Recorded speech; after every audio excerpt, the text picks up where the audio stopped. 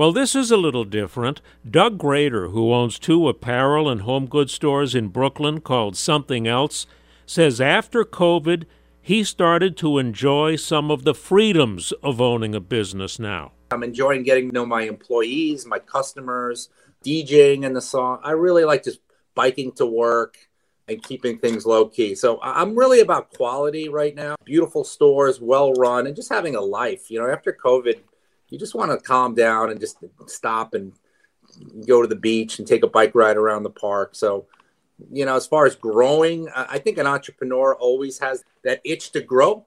I have an itch to just stabilize right now and just, smell the roses and enjoy what we have. But see how his business is still growing, too, on the video at WCBS880.com/spotlight.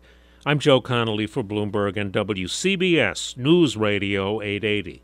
We really need new phones. T-Mobile will cover the cost of 4 amazing new iPhone 15s, and each line is only $25 a month. New iPhone 15s? It's better over here. Only at T-Mobile, get 4 iPhone 15s on us and 4 lines for $25 per line per month with eligible trade-in when you switch.